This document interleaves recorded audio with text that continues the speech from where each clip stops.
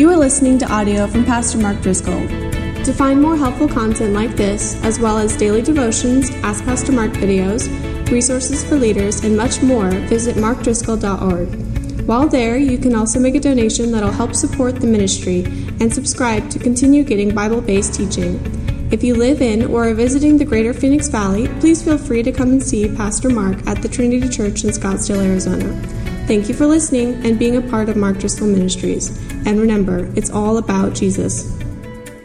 If you've got a Bible, we're spending a few months going through the opening chapters of the Gospel of Luke, looking at the birth of Jesus Christ, the most important, significant birth in the history of the world. If you've got your Bible, go to Luke chapter 1, starting in verse 36. And as you're finding your way there, let me ask you a question. Think for a moment of the most famous, well-known, popular young women in our culture. This can be teens, early 20s. Who comes to mind? You don't need to shout their name, but you see their face or you know their name. And let me ask you this question. Are they godly? Are they exemplary? Are they amazing? Have they made a life-changing contribution to the world? In 2,000 years, will we be putting them on Christmas cards and just singing their praises because of the difference they made? Likely no. We live in a world that has absolutely lost its way, and here's how it works. We're in this celebrity culture where celebrities will model and then their followers will mirror. And so the way this works, to be famous, to be popular, to be well-known, you need to say or do something that is really extreme, really outside of the norm, something that is very avant-garde, maybe rebellious or even self-destructive. And then you will advertise that largely through social media. And then your followers, your fans, they will mirror what you model. So they'll start to drink what you drink and wear what you wear or what you don't wear and do what you do or don't do. And then all of a sudden your unusual behavior becomes normative. So then you need to increase the sort of eccentricity and danger in your behavior and your lifestyle. And those of us who are watching this, we wonder, when does it end and where does it go? Well, the problem is that then the culture becomes incredibly self-destructive, particularly for young people, but in light of my message today, for young women.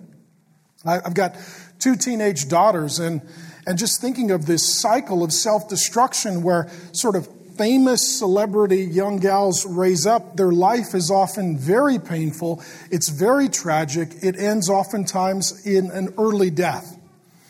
That's the world in which we live. And it tends to be, less clothes, more drama, right? As a dad, can you just help me start a movement of more clothes and less drama? That's what I'm going for, right? So the question is, where do young people in general, but young women in particular, where do you look for an example? If it's not in culture and celebrity culture, where do you look? Well, what we're going to study a little bit more today is actually the most famous and significant young woman in the history of the world. 2,000 years later, we still celebrate her. The Christmas cards you receive will have some image of her. The nativity scene in your house will have her. Her name is Mary. Her name is Mary. She's the most significant, important, influential young woman in the history of the world. And the question is, what's the key to her character? Well, there's really only 3 ways to live. I live for you. Right? I live for you. So your approval, your paying attention to me, your desiring of me, your appreciation of me is what fuels me. Now, if we do that, we end up living for the applause and approval of others, and that becomes very self-destructive. So then the second option that some will posit is, I don't live for you, I live for me. I need to love myself. I need to be true to myself. I need to serve myself. I need to take care of myself.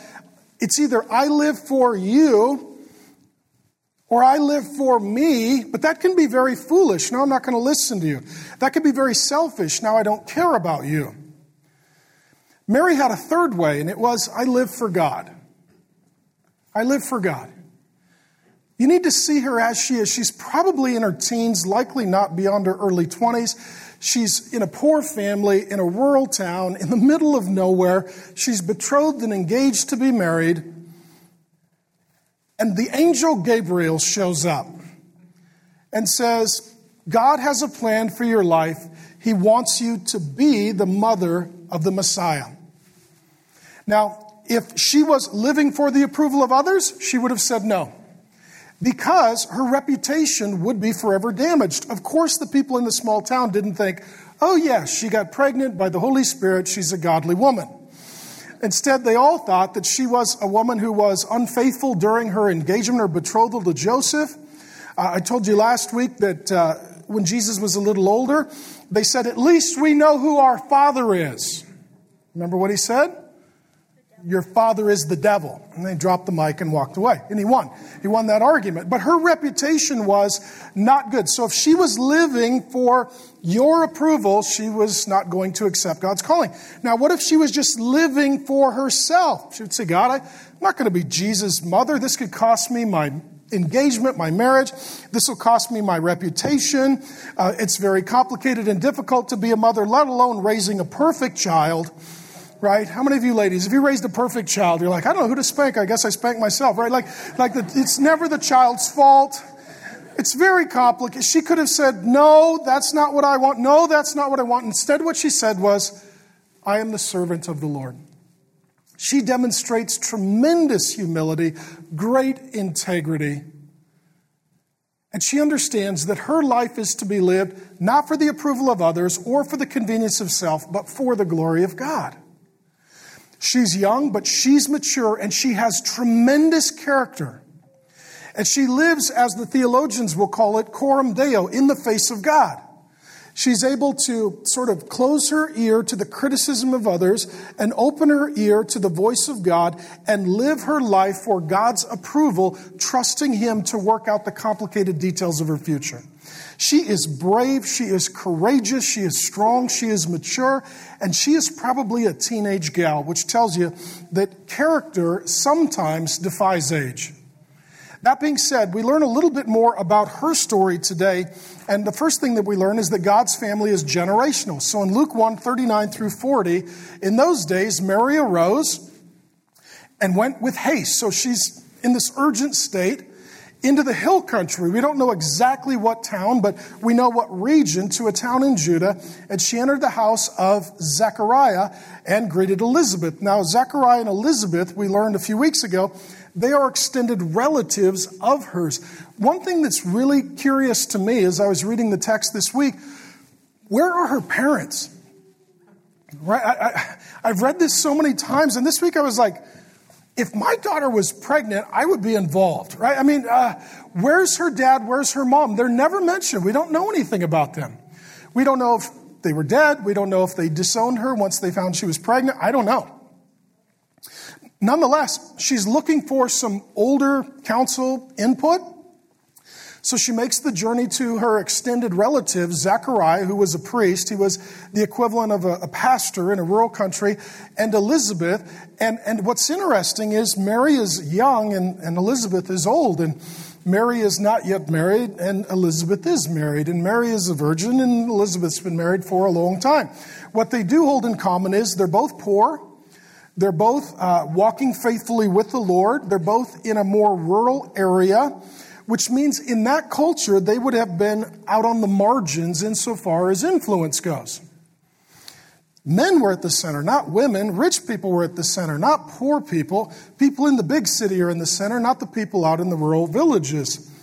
But because of their character, God puts them in the center of His story, and actually the center of history. This goes to show that God does forgive sin, but He honors character. Sometimes Christians get confused by this. Sometimes Christians will think, well, you can kind of say and do whatever you want because God will forgive you. Here's the deal. God does forgive you, but He honors character. And character does not grow in an instant. It grows over time. So when God is looking at who He will bring John the Baptizer through, the prophet, to prepare the way for the coming of Jesus, He chooses Elizabeth, who's elderly and barren, and her husband Zechariah, because it says that they walk blamelessly in the sight of God. They have character. When it comes to who will bring Jesus forth into the world and really be the mother of the Messiah, God chooses Mary because she has integrity and character. God forgives sin, but He honors character. Character is built over time. It's not like these people start to behave in a godly way because all of a sudden it became very serious. They had prepared themselves through simple acts of growing obedience over the course of a long duration of time. Now, that being said, one of the things that I find curious is we may miss it in the topography, but this is about a 100-mile walk. How many of you pregnant ladies wouldn't take a 100-mile walk? Raise your hand. Right? You really want to see someone when you'll walk 100 miles. If I told you right now, good news, we're all going to Prescott. Get your shoes on. You'd be like, no. It's about that far. It's about from here to Prescott. And Mary, pregnant, young gal, is going to, with haste, make the journey while pregnant. Why is she doing this? Here's why. Because Elizabeth is someone that she wants to be with. You can tell a lot about someone's character by the sacrifice you're willing to make to be with them. She can be anywhere. She wants to get to Elizabeth's house because the angel Gabriel, who stands in the presence of God, this was earlier in the story, he showed up and told Elizabeth, your prayer has been heard, though you're barren and beyond childbearing years, something amazing is going to happen. You're going to give birth to a son. His name's going to be John, and he's going to be a prophet.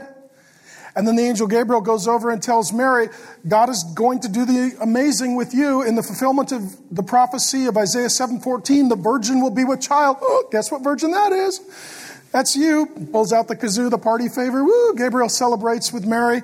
And Mary realizes, Elizabeth is going to have a baby too. So she wants to go see Elizabeth so they can celebrate and share in their joy of joint motherhood. Though they're separated generationally, they're connected spiritually. And she makes the 100-mile journey. And when these women get together, some amazing things happen. But let me say this. The calling on both of their lives is very difficult. Okay. How many of you women would agree just being a mother is difficult? Now, imagine you're Elizabeth and the angel Gabriel shows up and says, you're going to raise a prophet. Your first thought is, yay! And then if you think about it, you're like, Because what happens to the prophets? Did they live happily ever after? No. They are ostracized. They live in exile. They preach repentance. People don't want to hear it. And the only way to stop them is to kill them. So that calling that is on Elizabeth and Zechariah to raise John the Baptizer, it is a difficult calling to think, we're only going to have one kid. We've waited our whole life. Now we're going to have the kid. We're going to raise the kid, and the kid is going to go die. It's like raising a kid to go die on the mission field. And they accept that calling. For Mary, her calling is also very difficult. People are going to reject you. They're going to say horrible things about you. At this point, it is still unknown as to whether or not Joseph will be with her. She's facing the possibility of being an unwed, rural, poor, single, teenage mom in a Hebrew town raising God. Right? That's a lot of complex variables, amen? Yet they both have character and they come together in relationship. And what I want you to see is this. I want you to see that the culture may look at them as despised, but God looks at them as daughters. And all of you need to understand, starting with you women, that your identity is in relationship to God, not in relationship to others. Your identity comes from your relationship with God, and it influences your relationship with others. Mary does not see herself as despised. Elizabeth does not see herself as despised. They see themselves as daughters.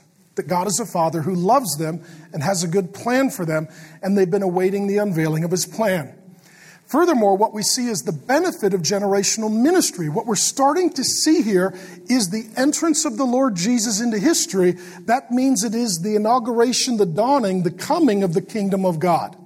It's here in bud form. It's not yet fully, blossomed, as it were. But what we start to see is kingdom activity and kingdom lifestyle and kingdom values around the birth of Jesus. And one of the things that we observe is intergenerational relationship and friendship. That Mary is a young woman and Elizabeth is an older woman, but they love each other and they do life together. Let me submit to you that one of the problems that we have in our culture, and there are many, is this generational fracturing. I don't want to be critical of other churches. I love other churches and pastors. I've met with over 100 pastors in the Valley. I have dear friends here. I want you to hear my heart as your pastor on how I see this. I see that in a day of broken homes and families and people relocating and being separated from family, that more than ever we need intergenerational relationship.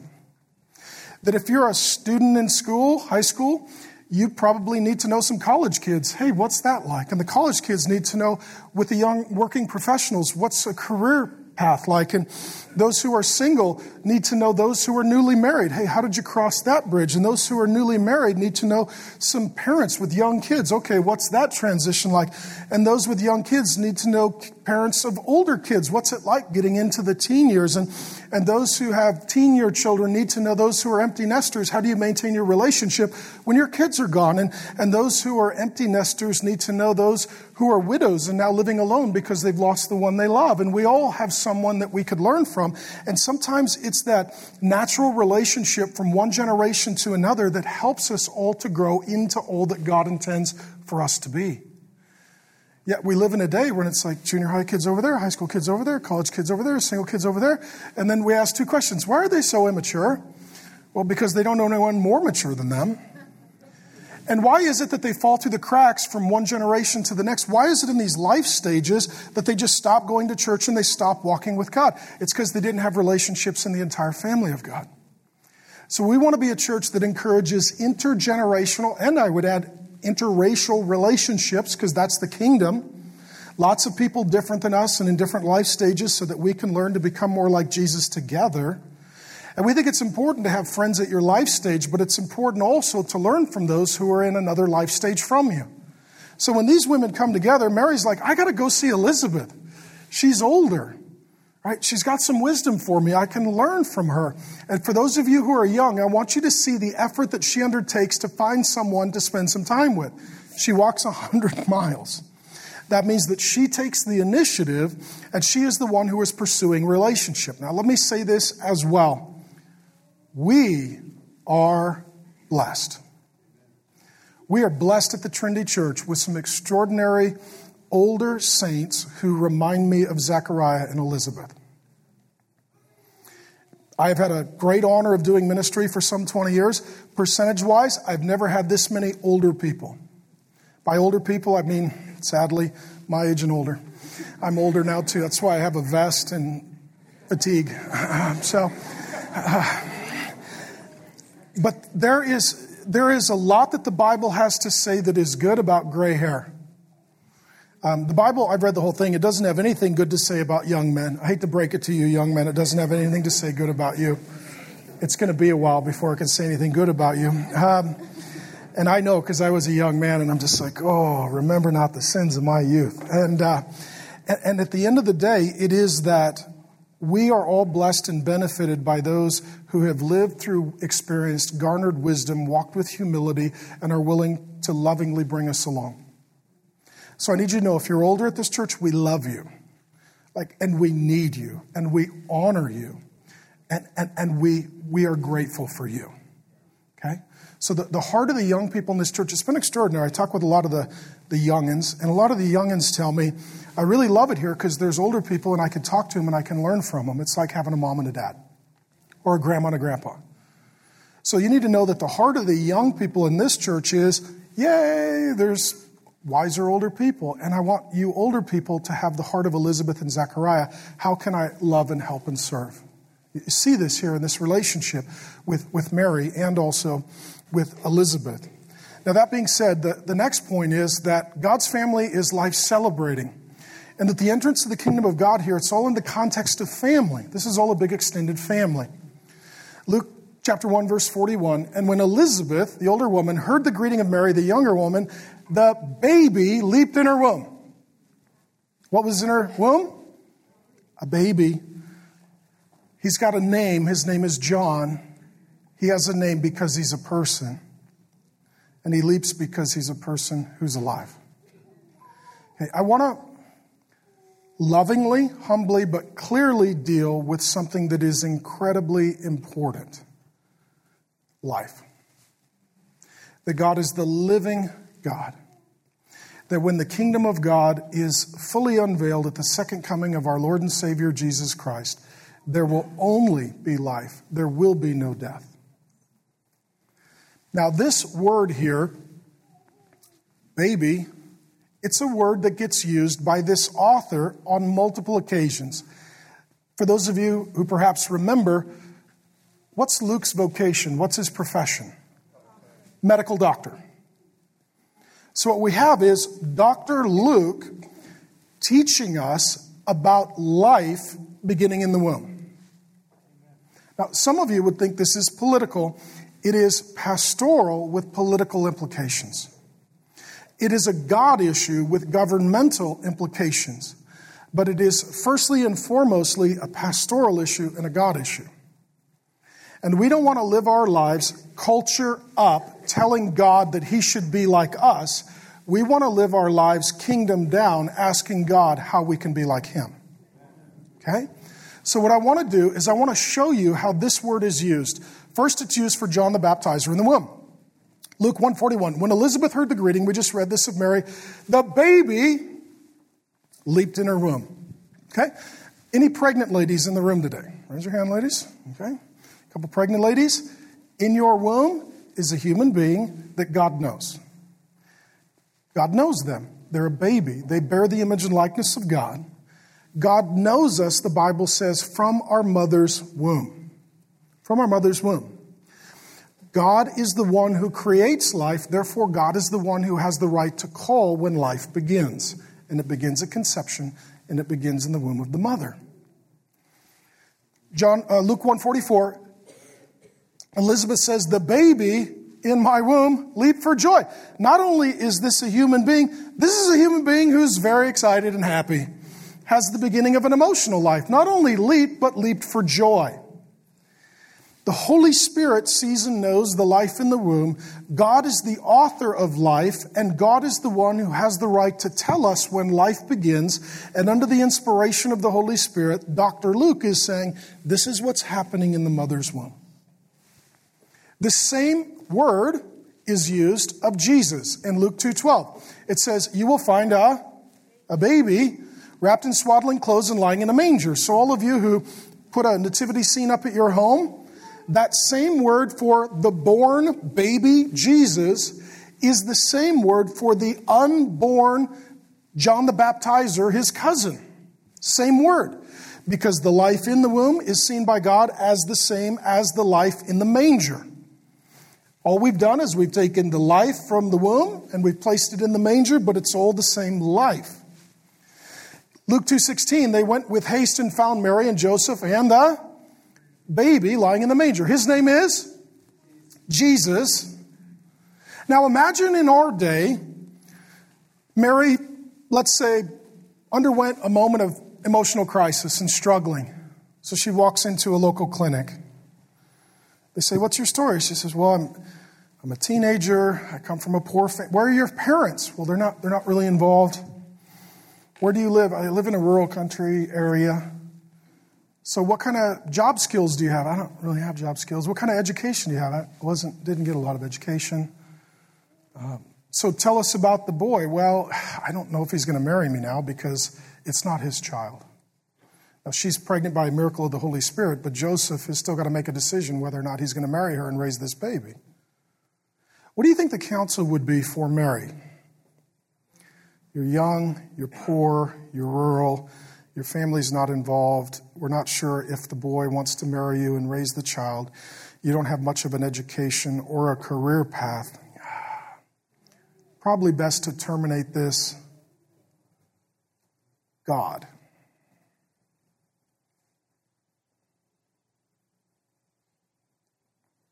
God's in her womb. There can be nothing more dignifying for unborn life than for God to start his work on the earth in the womb. That God identifies himself in the womb with the unborn, the preborn, the yet to be born.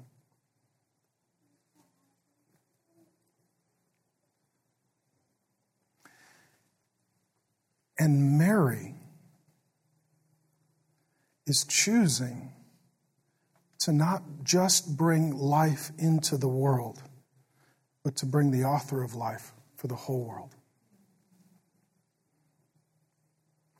The same word is used by Dr. Luke a little later in Luke's gospel.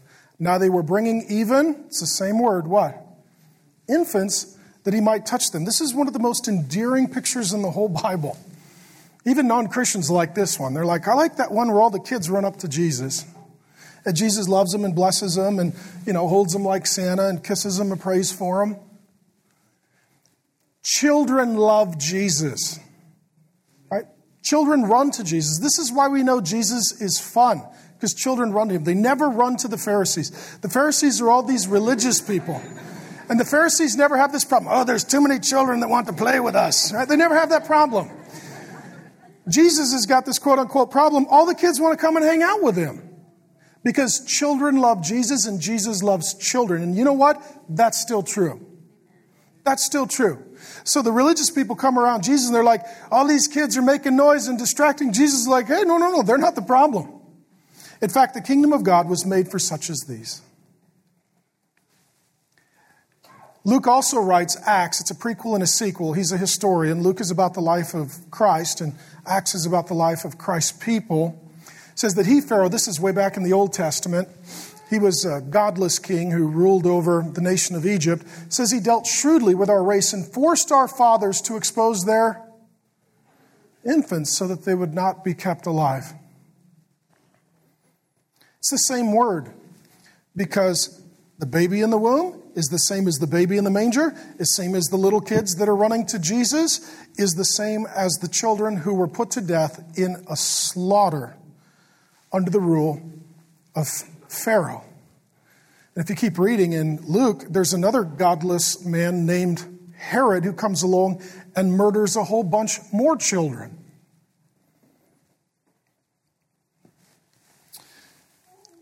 Baby in the mother's womb.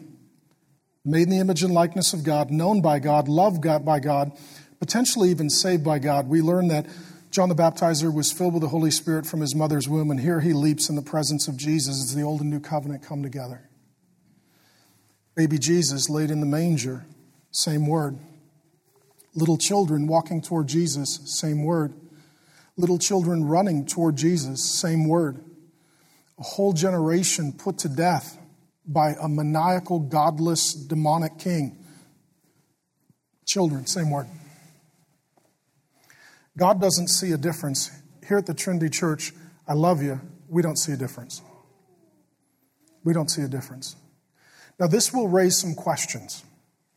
The first is, what do I do if I participated in the taking of a life? There is forgiveness for you in Jesus Christ. This baby comes to forgive sin. And this baby grows up to be the sinless man, the Lord Jesus Christ. God enters into his creation to save those who have rebelled against him. And while Jesus is hanging on the cross, and let me say that the taking of an unborn life is the taking of an innocent life, but the most innocent life that's ever been taken is the life of the Lord Jesus. Perfect and without sin. There he is, being murdered and crucified. And he looks at those who have participated in the taking of his life, and he says, Father, what? Forgive them. If Jesus can forgive them for taking his innocent life, Jesus can forgive you for taking an innocent life. There is hope, there is help, there is healing in Jesus Christ. He died that you might live. He died and conquered death so that you might die and conquer death and be with him in life forever. The second question that sometimes comes, just listen to that. No, it's prophetic.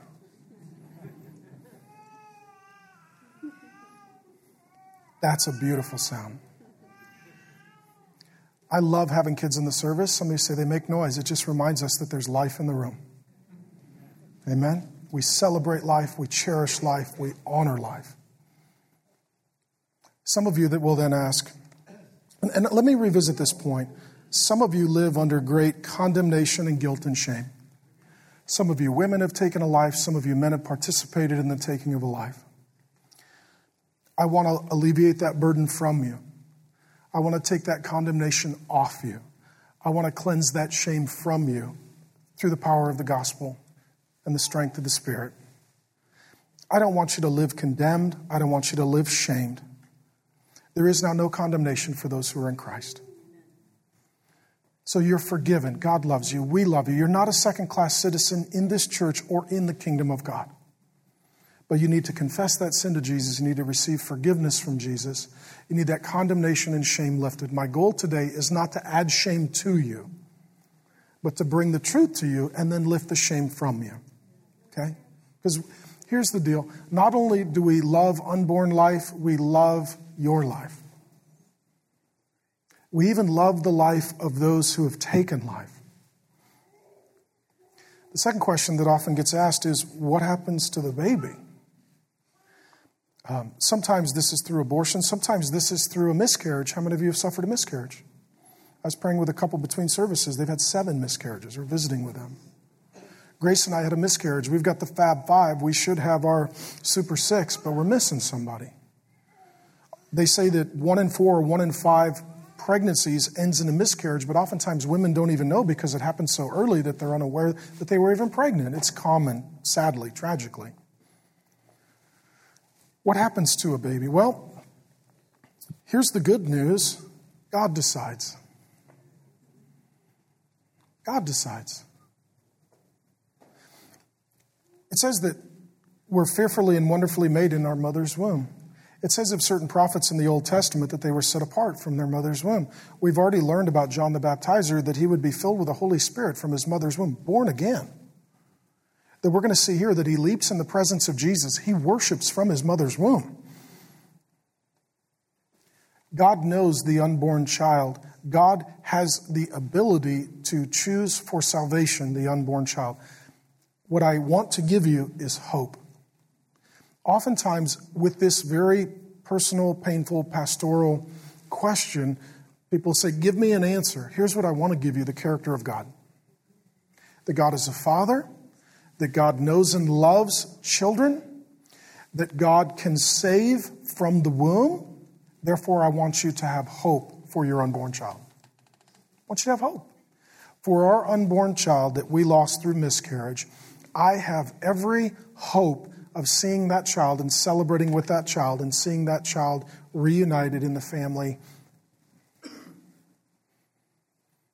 And I trust God for the life of that child.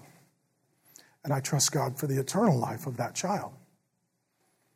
And I believe that the God who was faithful to me and to my wife and to our 5 children, that I will trust him to make the decision, and I'm glad he's the one who gets to make it. So I want to give you hope. The third question that often comes up is some of you would say, Pastor Mark, I disagree with you. What do you think about that? I would say you are wrong. Can I just be clear? You're wrong. You're wrong.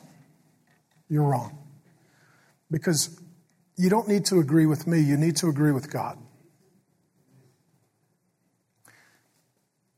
And I understand where you're coming from. Let me share a little bit of my story. So I was raised Irish Catholic. We were the O'Driscolls. Catholics are historically pro-life, not me. When I hit high school and college years, I was a bit of a hack philosopher, and I liked to study, and I ended up doing some debates, and I ended up coming to a position that is called Malthusian eugenics. Thomas Robert Malthus, if my memory serves me correct, is kind of the architect of this thinking. And the way it works is that it works itself out politically in this way. It sort of interfaces itself with evolutionary Darwinism. That some of us are more evolved than others. Some of us are less evolved. Some of us are more human and some of us are less human. Those of us who are more evolved and more human, we should live. Those who are less evolved and less human, they should die because they're taking the resources that are holding the rest of us back from evolving more and achieving our potential. This was the position that I held. I debated it in high school quite successfully. I went to college, and I remember actually being in a large classroom, hundreds of students, and they put me up against I think it was an evangelical Christian kid. I was not a Christian at the time. And I put this kid through a wood chipper. Humiliated, destroyed them in a public debate on abortion. And I'm arguing not just that people have the right to choose. I'm arguing that the state should mandate population controls and that less fit people should not be able to reproduce. So much so that my African Marxist professor came up to me and said they wanted to mentor me as a student representative to debate this issue on campus because I was good at it. At the same time, I was dating Grace, pastor's daughter from an evangelical, Bible-believing, Jesus-loving Christian home. She is devoutly pro-life, and she's arguing with me. Now, let me tell you this. She was right, and I won. I'm a terrible person to argue with. Right? My mom said I was like raising a small attorney. That's what she said it was like raising me. I can think on my feet. I verbal process. Half the sermon's made up while I'm standing here, and I just kind of think out loud. So I would argue with Grace, and she would get very frustrated because she was right and I was wrong, but I would win the argument. So thank you, honey, for arguing with me. Grace was right, I was wrong. And then I go off to college, and I am a Malthusian eugenist, and I actually believed in some of the same philosophies as Margaret Sanger. She's one of the founders of Planned Parenthood.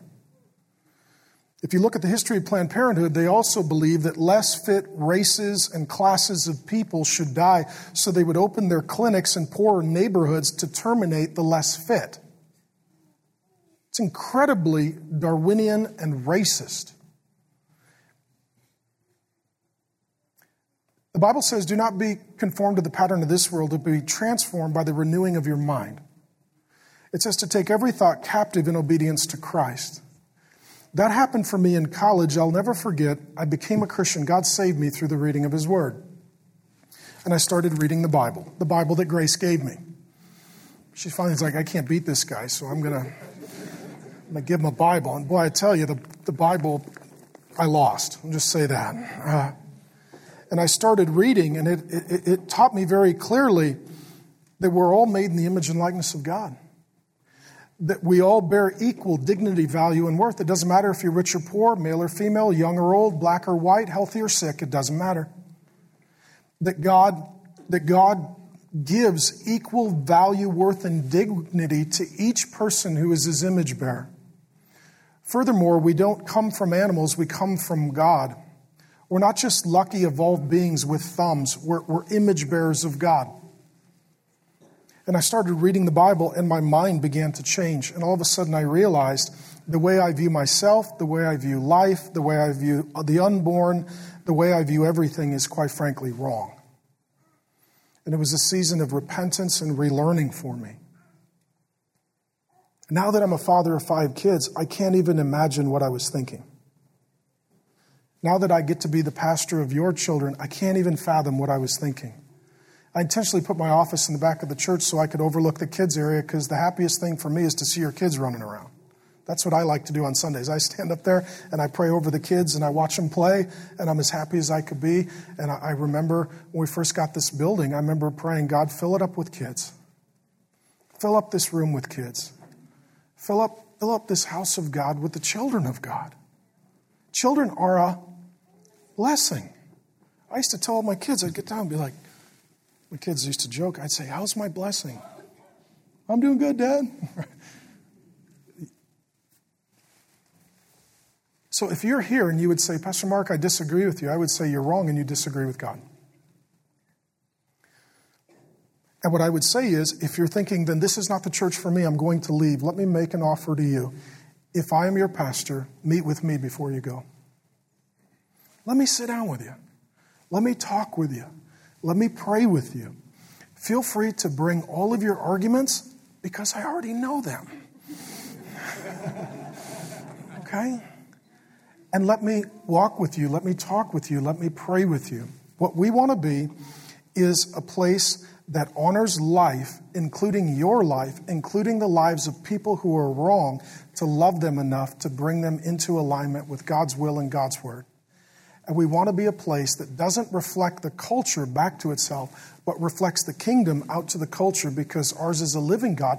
And one day this culture will be gone and the kingdom will come and things won't be like this. They'll be like God intended forever. And so we love you. I love you. If you've already sinned, you're forgiven. And I want that burden off of you. And if you're wrong, I want to help you understand God's way, God's word, God's will. And I will personally extend a hand of invitation to anyone who calls me their pastor. What I'm not going to do is just tell you you're wrong and figure it out.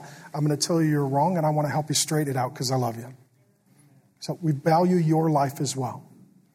Okay? But that being said, this sets a precedence here at the Trinity Church. It sets a pattern here at the Trinity Church. And it's one that we derive from the Scriptures. And as I teach through books of the Bible, certain things will emerge and we'll just deal with them as they arise. Amen? Do you hear my heart on this? God's a father, right? We want to have the Father's heart for life. That being said, the story continues. God's family is life-giving. Luke 1, 41 and 42. And Elizabeth was filled with the Holy Spirit. The third member of the Trinity that empowers the life of Jesus is working mightily in the life of Elizabeth. And she exclaimed with a loud cry, "Blessed are you among women, and blessed is the fruit of your womb." So Mary makes this 100-mile journey, pregnant, to get with Elizabeth, who's pregnant. She's farther along. She's showing at this point. And what happens when she comes in the presence of Elizabeth is that Elizabeth is filled with the Holy Spirit. Now, I've always understood this to mean that God lived in her, that God lived through her, that the power she lived by was a supernatural power. It was the power of God. But in studying and praying recently, God revealed something to me. To be Spirit-filled also means that the Holy Spirit has done some healing in your soul, in your heart. She told us a little bit earlier that God had lifted her reproach or her shame.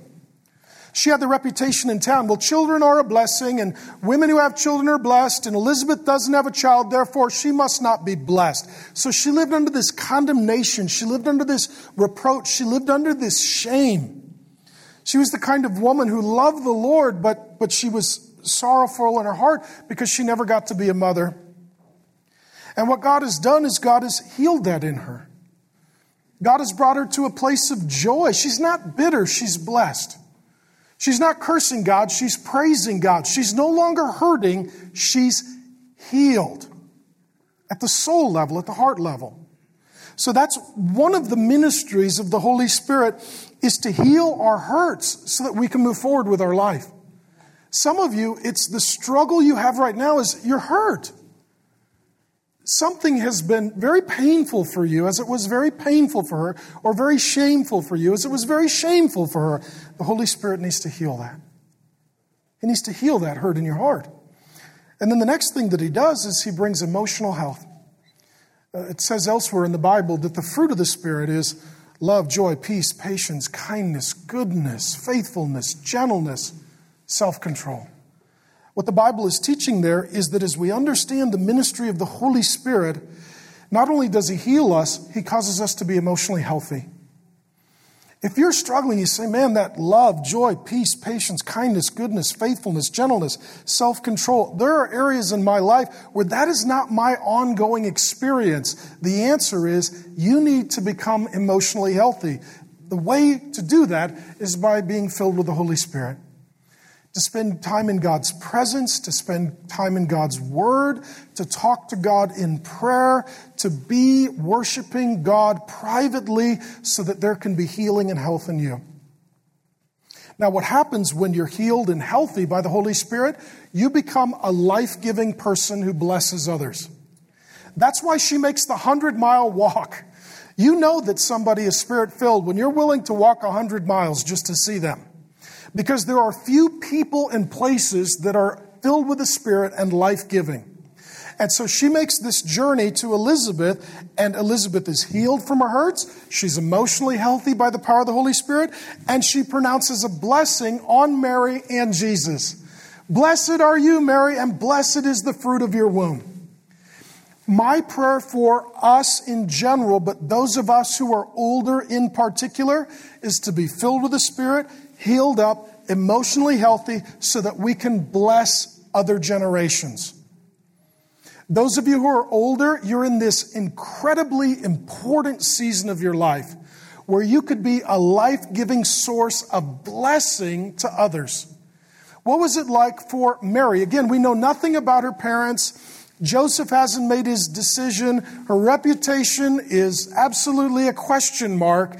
She makes her way to Elizabeth, and I see Elizabeth putting a hand on Mary and a hand on her belly and say, "You're blessed, he's blessed, we're all blessed. It's a blessing." And you know what? A lot of other people would have called it a cursing. But she calls it right. She calls it a blessing. And she pronounces life over Mary. The reason why people travel great distances is to be in God's presence, to be with God's people, to experience God's peace. May we be people by the power of the Holy Spirit who are healed, healthy, and a life-giving blessing. May people want to drive 100 miles, walk 100 miles to be here so that they can receive life-giving blessing. There is nowhere else on the world you can go for this. You can go shopping here. You can have dinner there. You can watch a movie here. You can entertain yourself there. But where do you go to get a blessing? Where do you go to get a healing? Where do you go to get encouragement? Where do you go to get life? That's God's house. And because God dwells in the house of Elizabeth and Zechariah, Mary, gets to be in the presence of God with the people of God, and then she receives the praise of God. And we want this to be that same kind of house. One of the things that God has really laid on my heart to focus on for next year is to increasingly be filled with the Holy Spirit as a life-giving source of blessing to this spiritual family. And I hope and I pray when you come here, you would experience God's presence, God's peace, God's pleasure, that you would receive life from God's word, and that you would leave here feeling like you met with God, like Mary felt when she left the presence of Elizabeth. And then the story concludes. In God's family, Jesus is Lord. So then Elizabeth, this wonderful godly woman, she says, "And why is it granted to me that the mother of my," what? Lord. Okay, what's the Lord doing right now? Well, the Lord is a baby in the mother's womb. Very early in the pregnancy, I might add. Very early. Elizabeth is probably 6 months along. Mary's just newly pregnant. And Elizabeth, with this great insight, says, "There's my Lord." I mean, you think it's hard to worship Jesus? Imagine you're his aunt, right? I mean, she has to reorient her thinking. She has to say, okay, I'm the extended relative of Mary, and there's the baby, but I know who that baby is. That baby is the Creator entering his creation. This is the Maker coming as the Savior. This is the fulfillment of the promise in Isaiah 7:14 that the virgin will have a baby. And there they are, my Lord. Can you say that today? Can you say Jesus is my Lord? Can you say that? Can you say that? Can you say Jesus is my Lord? The question is not who is Lord in your life. The question is it Jesus or someone else who is Lord over your life? Ultimately, if it's not Jesus in authority, it's someone else. And if it's anyone other than Jesus, it is not life-giving. It is not eternity-altering. It is not soul-saving. She says rightly, "This is my Lord. For behold, when the sound of," let me say this too, Elizabeth then is the first person in the New Testament to call Jesus Lord. How awesome is that? Right? A poor pastor's wife from a rural area who's quite a bit older. She's the first one who makes the pronouncement. It goes on and it says, "For behold, when the sound of your greeting came to my ears, the baby, John the Baptizer, in my womb, leap for joy." The first worshiper of Jesus is John the Baptizer in utero, in womb. That's awesome. That's unbelievable. So don't think, oh, my kids are too young to know the Lord. They're too young to sing to the Lord. They're too young to pray to the Lord. Look, you can start early. Amen? You pregnant ladies, lay hands on your belly. Fill them with the Spirit and let them dance, right? But not when I'm sleeping, okay? You could pray over your belly that God will save, that God will serve, that God will seek your baby. John the Baptizer gets in the presence of Jesus. He leaps for joy. He worships his cousin. And blessed is she who believed. You want to be blessed? Anybody here want to be blessed? I was thinking maybe more of you would be. Okay, but that's fine. I'll take what I can get. Blessed is she who believed. The key is, you want to be blessed, you need to believe. You need to believe what God says. You need to believe what God says. You need to believe, ultimately, what God says. She's blessed because she believed. Those who believe are those who are in the place that God blesses. And blessed is she who believed that there would be a fulfillment of what was spoken to her from the Lord. Now, in closing, let me say this. Here's the entrance of Jesus into history. It's the beginning of the inauguration and the unveiling of the kingdom of God through the entrance of the King. And all of this is countercultural.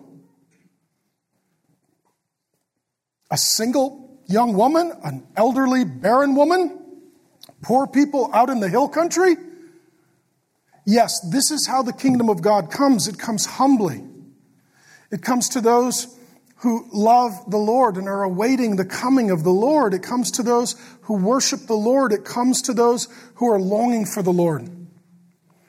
Let me close with an application for us as a people.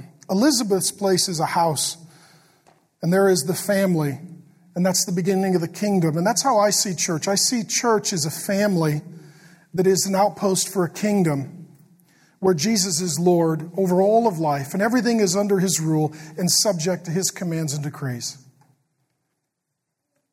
And what we see here is the kingdom is starting to reveal itself in the culture. And in the kingdom, chastity is practiced before marriage. We see that from Mary.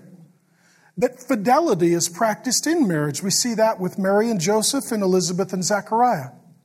We see that children are a blessing. We see that life is cherished and honored. We see that younger people pursue older people for relationship, and that older people are filled with the Spirit and a source of life-giving emotional health and blessing to younger people. We see that even young children are invited, and the great hope and longing is that they would know and love and serve the Lord from the youngest age possible. It is a kingdom value and ethic that we judge people not contingent upon their race or their age or their status, but their character. And Elizabeth and Mary both have great character, and their husbands Joseph and Zechariah, as you will see in the coming weeks, have great character as well. We also see that the value of the kingdom is marriage, that Elizabeth and Zechariah are married, and that Joseph and Mary will be married. And ultimately we see that the value of the kingdom is to be filled with the Spirit, to be healed from our hurts, to become emotionally healthy, so that the life of the kingdom flows out to bless others. It's my prayer that this church family would grow to be that kind of family. It is my deep, profound longing and request of God that I would be that kind of person for you as I have the honor of opening God's Word. I love you with all my heart. I am overjoyed at what God is doing in our midst. I feel like we are seeing the beginning of the unveiling of the kingdom of God. And for those of you who are older, thank you. We love you. We need you. You are a great treasure and joy. For those who are younger, we would compel you to pursue character as Mary did. And let's all agree that when a baby is born, or a foster child is brought into a home, or an adoption happens, that we throw a party. Amen? Because ultimately God is our Father and we're His kids. Father God, thank you for an opportunity to teach your word today to your people in your house. Lord, I pray against all of the lies that would come to us in the culture, that we should live for the approval of others, or we should live for the pleasure of ourselves rather than living for the glory of our Creator. Lord God, we thank you that though not perfect, we see great examples with Mary and Elizabeth. We see that young and old can walk in integrity and character. Lord God, thank you that you honor life in the womb, and that, Lord Jesus, you humbled yourself to get off a throne and to come into a womb. That the first throne that you sat on and ruled from the earth was a feeding trough for an animal called a manger. Lord God, we confess that in the season of Christmas, as we see pictures of the manger with Jesus and Mary and Joseph, as we see the nativity scene on our Christmas cards, as we flip through the channels to see the holiday shows, that sometimes the majesty, the wonder, the magnificence of the coming of a king and a kingdom gets a bit overlooked by us. Please let us stop in this season of celebration to remember the birth of the most important person in the history of the world, our God and Savior, the Lord Jesus Christ. Thank you for this church family. Thank you for the health and the life that we are enjoying. I pray that this would be like Elizabeth's house, a kingdom place where the presence and peace of God was felt, where people came from near and far so that they could receive a blessing from a God who loves them. And God, I thank you for the babies in the womb. I thank you for the children in the kids ministry. I thank you for those that have gone before us and are in your presence, and you determine their eternal fate. And Lord God, we thank you that we can give all these burdens and longings and hopes and fears and dreams to you. And Lord Jesus, as you came once, we look forward to your coming again. We look forward to the day when death is no more, when all kingdoms come to an end, and our King reigns forevermore in a kingdom of life. And Lord Jesus, help us to prepare for that place in your name. Amen.